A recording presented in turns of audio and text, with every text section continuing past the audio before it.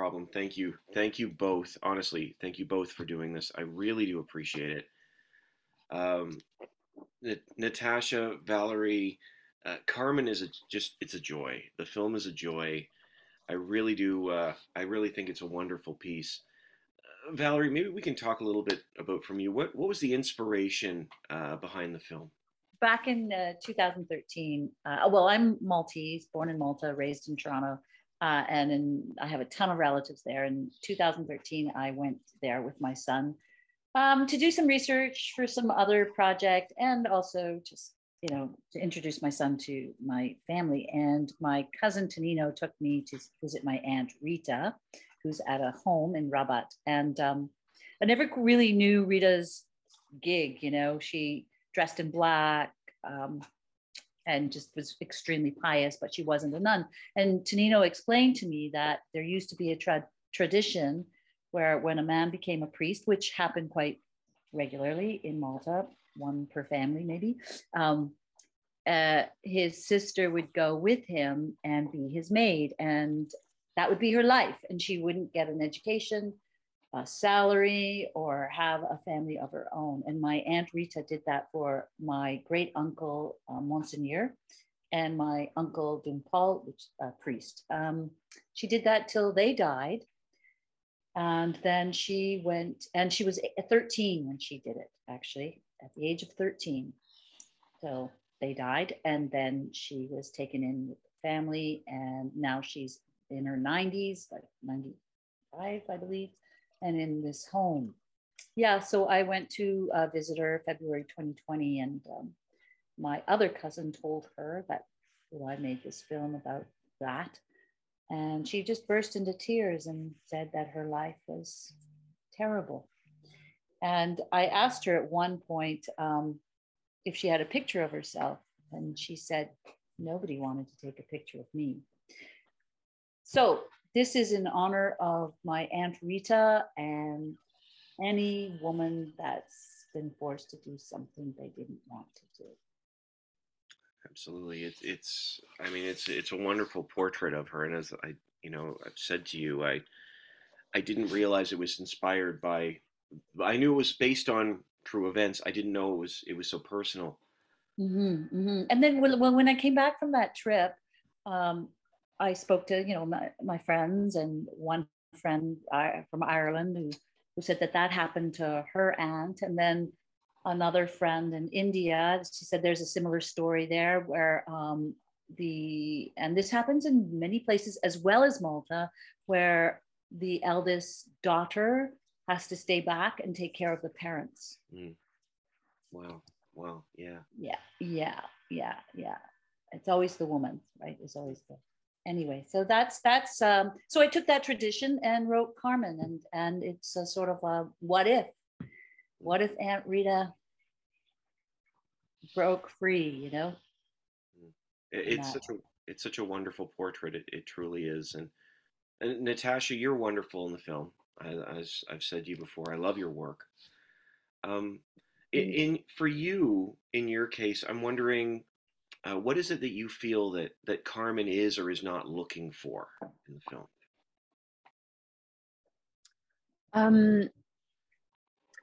I think she probably doesn't realize that she's looking for anything until the death of her brother. Mm.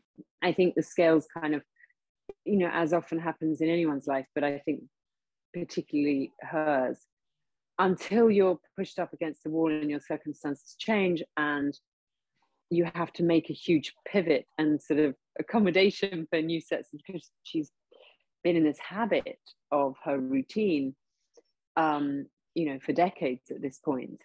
So I think it would take quite a lot to shake her out of that. But in a sense, the death of her brother is her own kind of birth, isn't it? Or rebirth, second chance at life. So it's only then that I suppose no one wants her. She doesn't have any family. She literally doesn't have anywhere to go. She's got to start inventing herself and creating an identity. And she, as you see, she tries all sorts of different things. Some don't fit and some do. And what's lovely is she comes back to a version, I suppose, of we spoke about this before a little bit about spirituality, but a version of faith, of belief, of signs and wonders that suit her, that aren't institutionalized and are not patriarchal and are not imposed, but they're things that come from within her through, you know, the experiences that she's just been having in those what's probably just a few months. But yeah, I mean she, you know, I'd say there's some extreme, you know, her life is at risk at the beginning of that part of the story, that she doesn't have the means to live, to eat, to a roof over her head. So, you know, that pushes you into interesting places. Sorry, I'm cooking, and I know you know why. I don't want that to be any lack of reverence for this interview, because I have only reverence. I just yeah, my schedule is caught up with me. Yeah, so yeah. Well, I love that you said that. And by the way, cooking is life-giving, so that's a good thing. Works perfectly well. One of the things you touched on something there, and I love this aspect of the film. Like it truly is something that we don't often see. Is this idea that a film about the church, but there's a separation between church and God and faith within the film. I'm just wondering, you know, Valerie and Natasha, why you feel that was such an important aspect of the story. Right. Yeah, there is a big separation. And I think I might have done that more subconsciously than consciously, but between church and spirituality. I feel like that word gets so overused, and I feel like I'm pretentious when I use it, but I can't find that other word other than maybe awe and wonderment. But there is a separation. I grew up in an extremely Catholic home. I have lots of nuns and priests in my family, and even one priest en route to being canonized. But so I grew up thinking that anyone who wasn't Catholic was wrong, right? And that's all I knew until I was maybe 15 or so, and read deeper into the Bible or whatever was given to us, and realized that God didn't like everybody. He didn't like homosexuals. Like, what is this about? I thought it was love everyone, you know? So I went to the extreme opposite direction, like really opposite from the church, but it's in you, right? Your religion is there. You can't really escape it. It took many years for me to feel at peace as to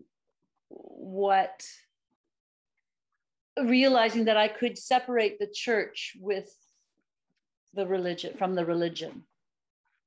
And I think that just came naturally in the writing of Carmen. You know, what is it to be okay, spiritual? What is it to be spiritual? Hard to avoid the word. Or to be and what is it? Well, who is God, and what is God, and what's Jesus got to do with it, and who is he? And I'm still questioning. I'm always questioning and looking for God, you know. And it's not like I think there is a God. I mean, there is something beyond us, and it's in the universe, and I strive for kindness and love and peace. And I'm sorry if I sound like a hippie, but that's what I do. And I think that's the religion I'd like to follow, where everyone has an equal voice. Did I answer your question? Yes, okay. Absolutely. But don't hate on the hippies. They had a lot of things wrong. No, I didn't. I just don't want to sound, you know, hooga booga-ish. But if that is that in the, I think it's in the dictionary. I think hooga booga is a legitimate, you know, noun to be used. Okay. Yeah, and I think Carmen. Of course, you know, Carmen, because I wrote Carmen, and I'm going to say that Carmen does the same. Mm. You know, it's like, why have you forsaken me? Which Mm. Jesus says on the cross before he dies. and then, or so the Bible told me so. But she feels the same. It's like, what is this? I've sacrificed 35 years of my life, and this is it. Mm. Your doors aren't even open for me. There's in that bit in the film for those who have seen it. Anyway, and so I feel Carmen is a lot of my, there's a lot of that as well, a lot of me, a lot of my questions, and she too strives for kindness. Absolutely. Well, I mean, for you both too. One of the things that I love, because I love the portrayal of you know, you talk about this connection with faith or God outside the church, because he's inside the church he's very, very dark and heavy, and there's a you know, before I was saying to you, there's a dryness to the film that begins to gradually flesh out, but outside he's kind of sassy. I love that, and he's fun, and you know, there's a picture of Jesus riding a bicycle, and he's, you know, got his crown of thorns, and he's just driving down the city streets. And I just I know we're starting to run out of time, but yeah, do you think that there's an aspect of threat to joy, because it seems like all the joy is outside the building in this film? Yes, I do think joy can threaten the powerful people out there, because, well, joy is contagious. Mm. And so, you know, you get 10 and then 20 and then so on and so on. And then that might be, to the powers at hand, out of control. And when you can't control your community, that can be frightening. So joy can be threatening.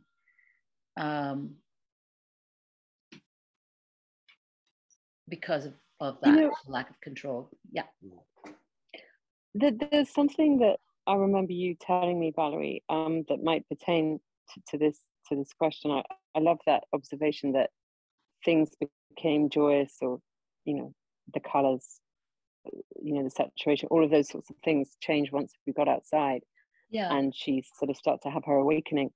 And I also feel, you know, that's a lovely description, I suppose, that godliness, signs, wonders, the things that we can't really name, that we try to name because we can't name them, exist outside in nature, in the sort of lattice work of this thing that we're still trying to figure out, you know, whether it's mycelial networks underground, or you know, cloud patterns in the sky, or, you know, astrology, astronavigation, whatever it is. And I remember you saying something interesting about Rita, was that she, you know, Malta is a tiny island, and it's surrounded obviously by sea, and it's renowned for its ships, for its, you know, the naval base, all of the stories of sea related sorry, I'm just on the phone. Sorry. This is a real life podcast. You saying that she'd never been to the beach. Yeah, she told me that she'd never been to the beach. Wow. And doesn't that just say everything? Yeah. The beach is no further than 20 minutes from any, actually less than that, isn't it? Less 10 minutes than that. from any spot in Malta. And yet she'd never been.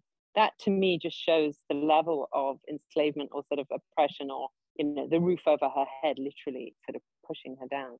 And I feel that you really capture that in Carmen, just getting her straight to the sea. Yeah.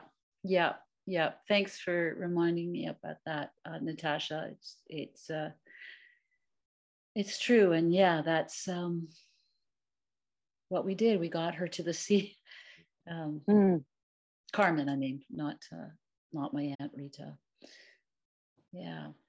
And actually, I noticed within the film, and I know we have to wrap it up, but there's very little water at the beginning of the film. I think the only water is holy water. I think she Yeah. splashes herself with holy water, and by the end, she's at the beach. And it's Yeah. just there's so it was beautiful. The film is beautiful from top to Oh. bottom. I absolutely loved it. Thank you so much. Thank Oh, you. that's Thank so you. nice to hear. Yeah. Thank you. Yeah. And thank you both so much for the time. I really do appreciate it. It's a joy to chat with you, and I'm so thankful. Thank you very much. You're welcome. Thank you. Lovely to chat. Love you. Bye, guys.